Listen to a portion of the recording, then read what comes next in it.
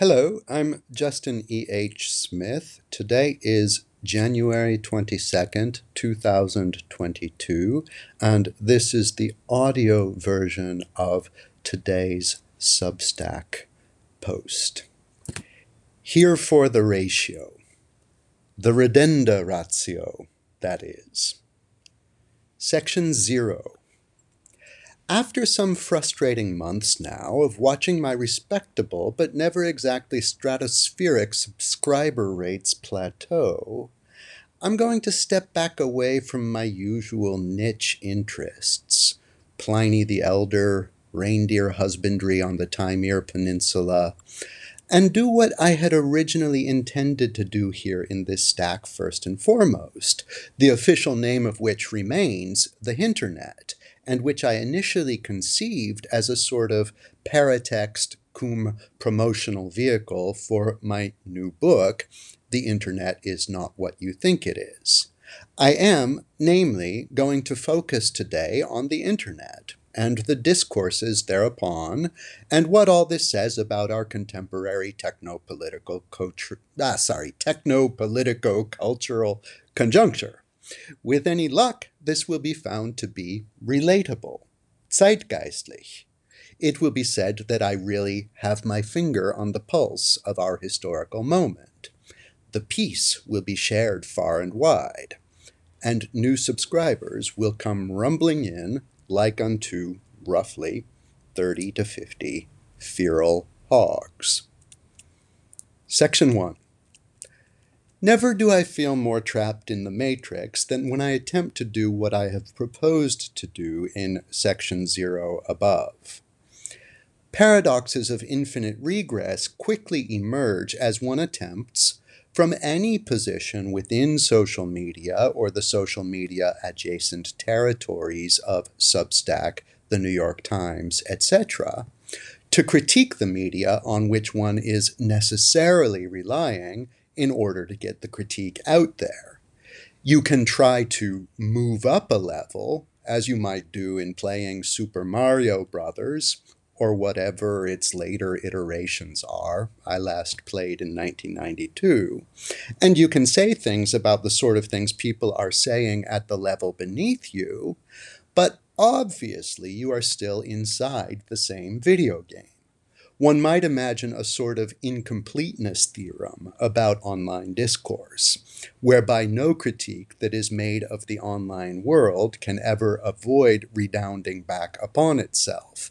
Adversus armis conversus. There have been some valiant attempts. Freddie de Boer is particularly noteworthy for moving up to levels of the game other players generally didn't even know to exist.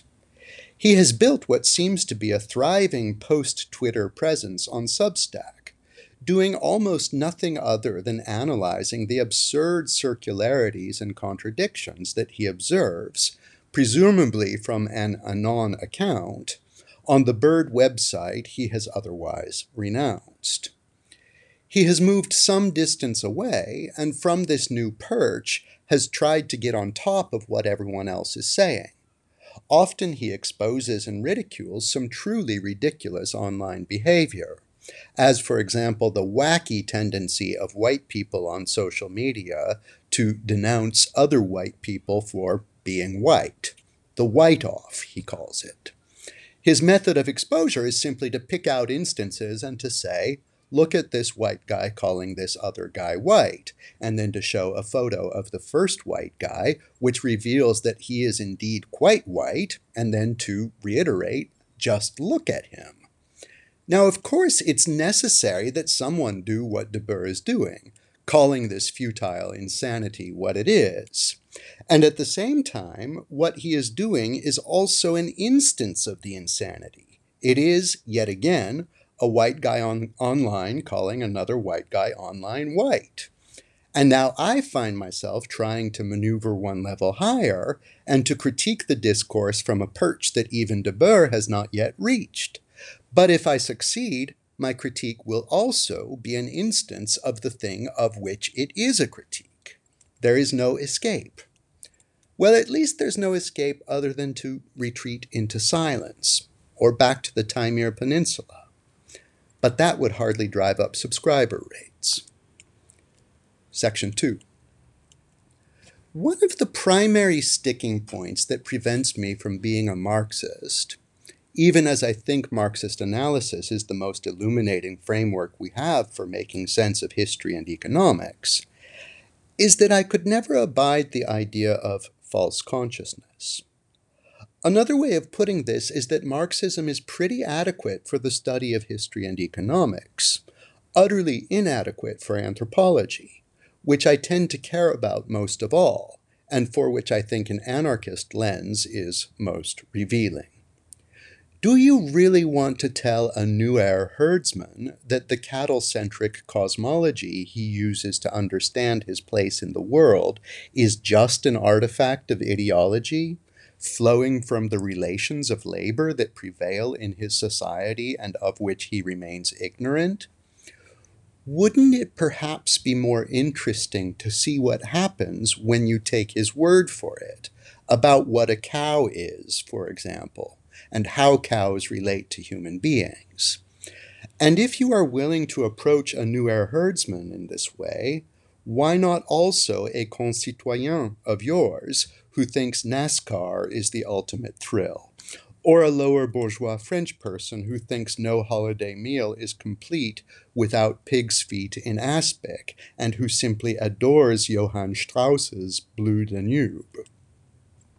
The presumption of the theory of false consciousness, that you as a politically awakened individual can know what's really going on with another person's tastes, desires, beliefs, aspirations, strikes me as analogous to the one-upsmanship that has people on social media always trying to prefer takes on what others are saying, but to do so from a higher level in the game.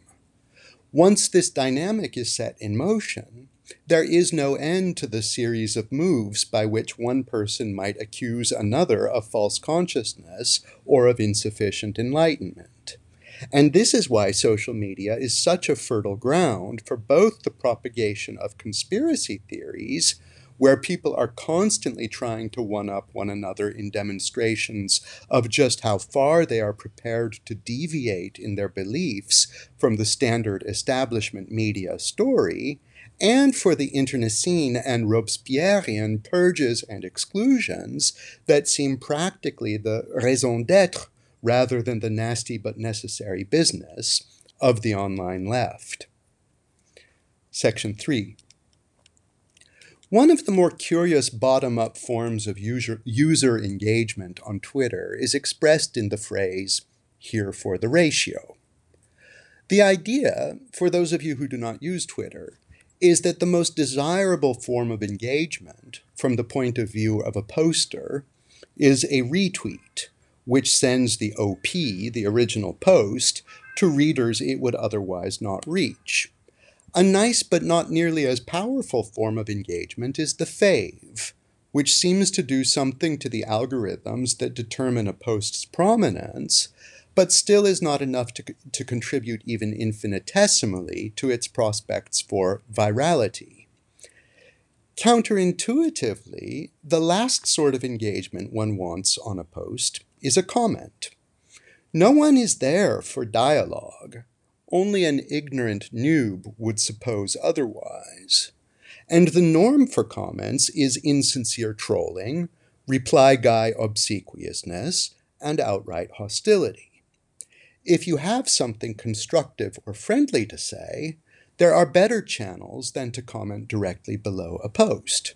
For example, in a praise-laden quote tweet or in a direct message.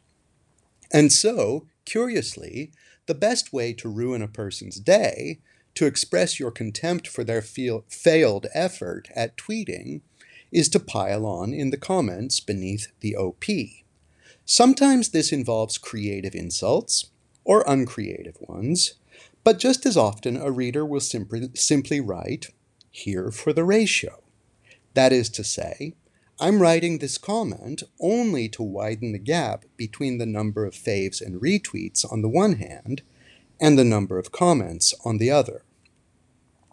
There is at least some small irony in the recollection that ratio, as used in geometry and statistics, and also more recently on Twitter, derives from the same Latin word that we translate as reason, as in the faculty of the mind by which a human being may be called rational. The Latin ratio, in turn, translates the Greek logos, which is the thing any number of people in antiquity might have been said to be here for, when they went to the agora to discuss with Socrates, for example, or when they read the Gospel of John and learned that the Word has been here all along. It's hard to say what rationality is. Steven Pinker thinks he knows.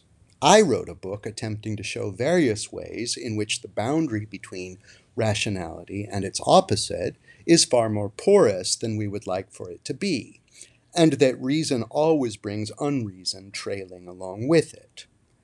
Nonetheless, it seems safe to say that whoever is here for the ratio is not here for the logos. On the contrary, to seek to ratio, as a newfangled verb, is to flee as far as you possibly can from the logos, to hate it, to turn your back on it as a sinner does the truth. As I say, this is only a small irony. Words have many meanings. But still. Section 4. But still, it is worthwhile to pause and think about this new phenomenon of ratioing, as there is something to be learned from it about the particular species of unreason that has taken over the world in the past decade. What is particularly surprising is not that mobs enjoy indulging their unreason and piling on whenever someone says something poorly thought out, cringe or cancel-worthy, but rather that prominent persons and organizations and even states seem to welcome their own ratioing as not just an inevitable, but even a desirable element of their online presence. I was struck this past week by two such prominent cases of ratioing. One was a tweet from the FBI, which in recent years has taken to the internet to say something maudlin and insincere about the legacy of Martin Luther King whenever the holiday in his honor comes back around. In 2020, Jaboukie Young White hilariously got himself suspended from Twitter for impersonating the FBI in an MLK Day tweet, declaring, "Just because we killed MLK doesn't mean we can't miss him." But the FBI's actual MLK Day tweet in 2022 was scarcely less absurd than Jaboukie's satire. Dr. Martin Luther King Jr. once said, the FBI writes, "Life's most persistent and urgent question is, what are you doing for others?"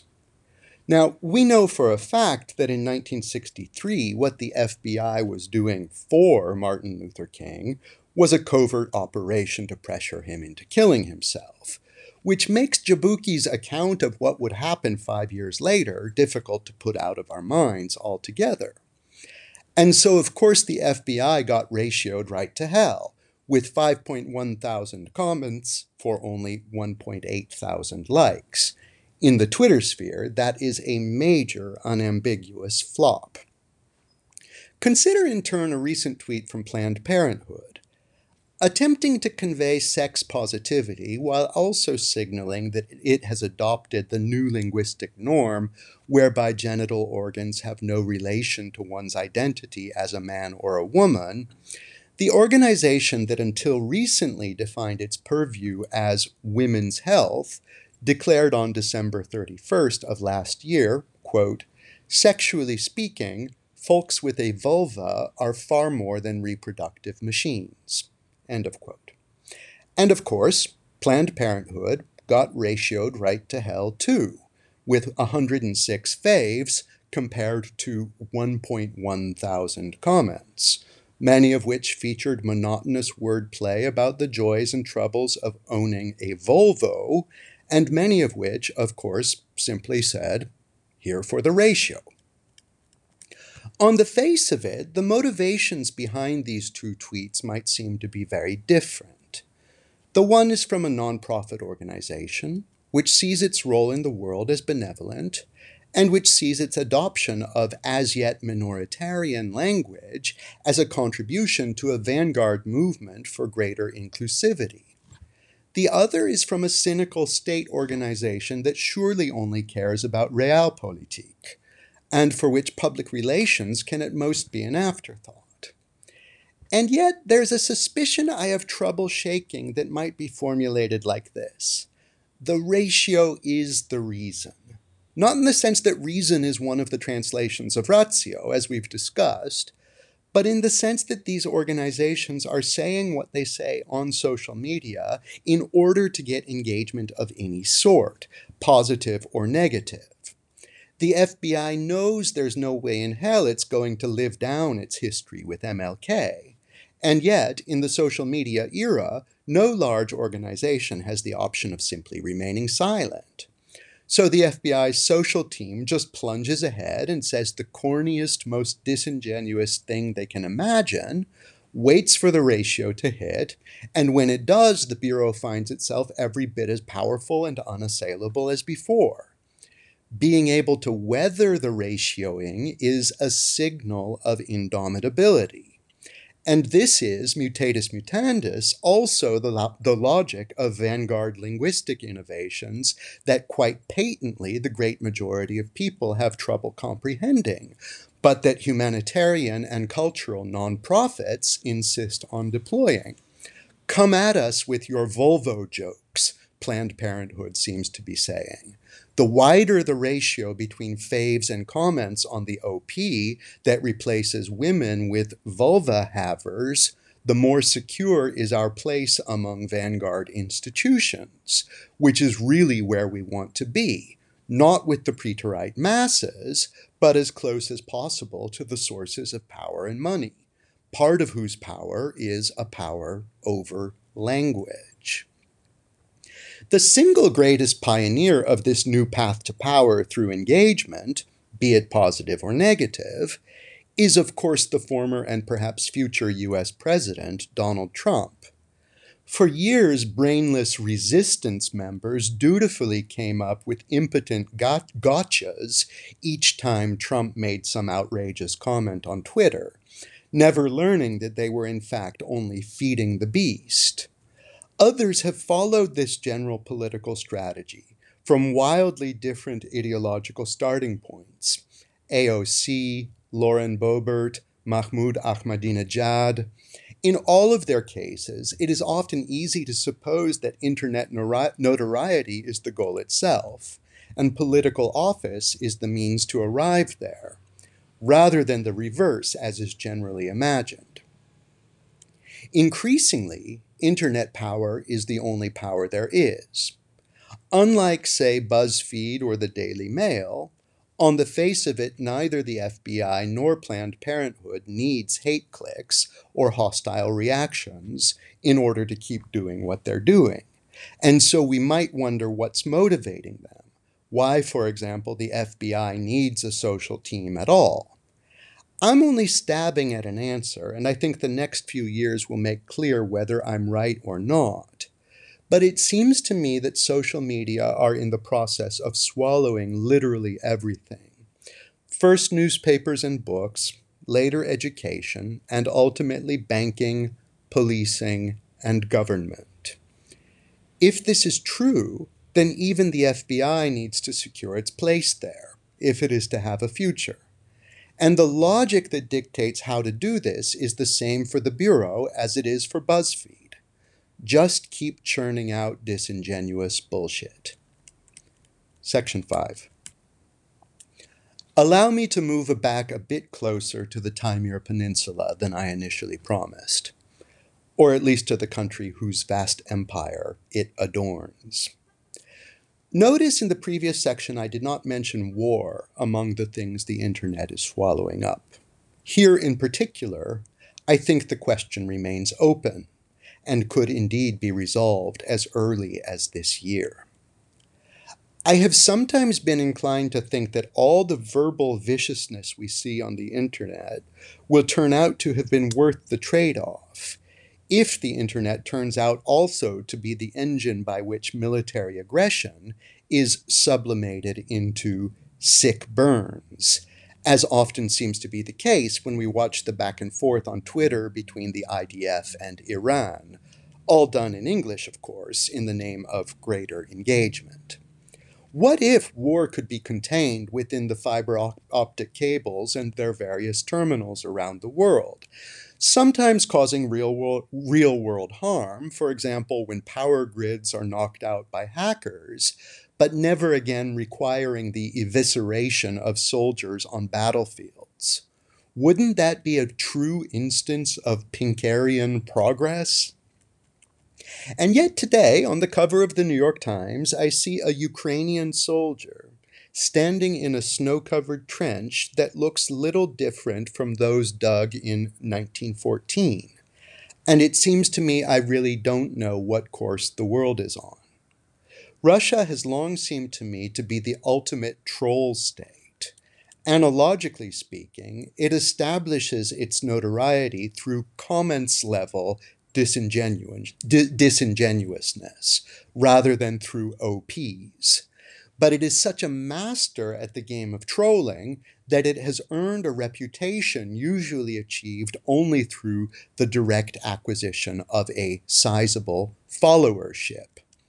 It has seemed to me that Russia's modus operandi from here on out, or at least as long as Putin is in power, will be to sow confusion, to never really do what it always seems poised to do, and to make that inaction itself a form of action by which it gets more or less what it wants. And yet we also know that Russia fights, in the old-fashioned sense of fighting. One does not like to perpetuate deep-seated historical stereotypes, as in truth there really is no such thing as national character. But immersed as I am in primary sources describing the initial contacts of Russia with Europe and Asia in the late Middle Ages and into the early modern period, I'm consistently struck by some unmistakable historical leitmotifs. A travel report from Muscovy in Richard Hakluyt's remarkable compendium of 1589 to 1600, The Principal Navigations, Voyages, Traffics, and Discoveries of the English Nation, tells us of the discipline of war among the Rus, the Russes. What we learn there could practically be taken for an account of the Battle of Stalingrad. I'll transcribe here some key points in what must be the most impenetrable Elizabethan typeface ever chiseled. Whensoever the injuries of their neighbours do call the king forth to battle, he never armeth a lesser number against the enemy than 300,000 soldiers, 100,000 whereof he carrieth out into the field with him, and leaveth the rest in garrison in some fit places. They are a kind of people most sparing in diet, and most patient in extremity of cold, above all others. For when the ground is covered with snow, and is grown terrible and hard with the frost, this Rus hangs up his mantle, or his soldier's coat, against that part from whence the wind and snow drives, and so making a little fire, layeth down with his back towards the weather. This mantle of his serves him for his bed, mast, house, and all. This barbarous and rude Rus condemns the daintiness and niceness of our captains, who, living in a soil and air much more temperate, yet use furred boots and cloaks. Now, there's a Yakut legend, likely shared in common with inner Asian peoples, according to which, when the Russians first arrived in the 1630s, they asked the supreme Yakut warlord Tigin Darkhan to grant them a plot of land the size of the skin of a bull. Tigin Darkhan gave them a hide, and they proceeded to cut it around the edge into a continuous thin strip, until they had a long strand which they placed on the ground in a giant circle. Inside this circle, they built an enormous fortress and moved out from there to conquer all of Yakutia. Putin has said that the collapse of the Soviet Union was one of the great tragedies of the 20th century. Sometime around 1994, the dissident author Alexander Solzhenitsyn, no friend of the Soviet Union, for his part opined that the breakup of the USSR happened too fast, and more of it broke away than naturally or organically belonged apart from Russia. Solzhenitsyn would have liked to see Belarus, the eastern Russophone parts of Ukraine, and some of the northwestern Russophone parts of Kazakhstan eventually returned to their proper place in the Russian Republic. Putin's strategy over the last decade has been broadly to make good on Solzhenitsyn's wish. It is difficult to know to what extent Russia in its present form is a revanchist empire doing what empires have always done, maximizing its territory and its sphere of territorial influence, and to what extent it is part of this strange new order that I've attempted to describe in the previous sections, in which territory matters less and less, and abstract networks and influence more and more. The brave new world of abstract clout-seeking, however irrational, however frightening, has some advantages over the old world of imperial entrenchments. I often find myself wishing Putin would behave a bit more like Trump, hamming it up online for attention, instead of pulling away altogether from the engine that churns up short-lived influencers, such as I still hope our last president will turn out to have been. Instead, Putin seems to remain stuck in the old way of seeing things, where reality is still out there in the world itself, in the form of territory, of oceanic shelves and transcontinental pipelines, while the online is a distraction for fools.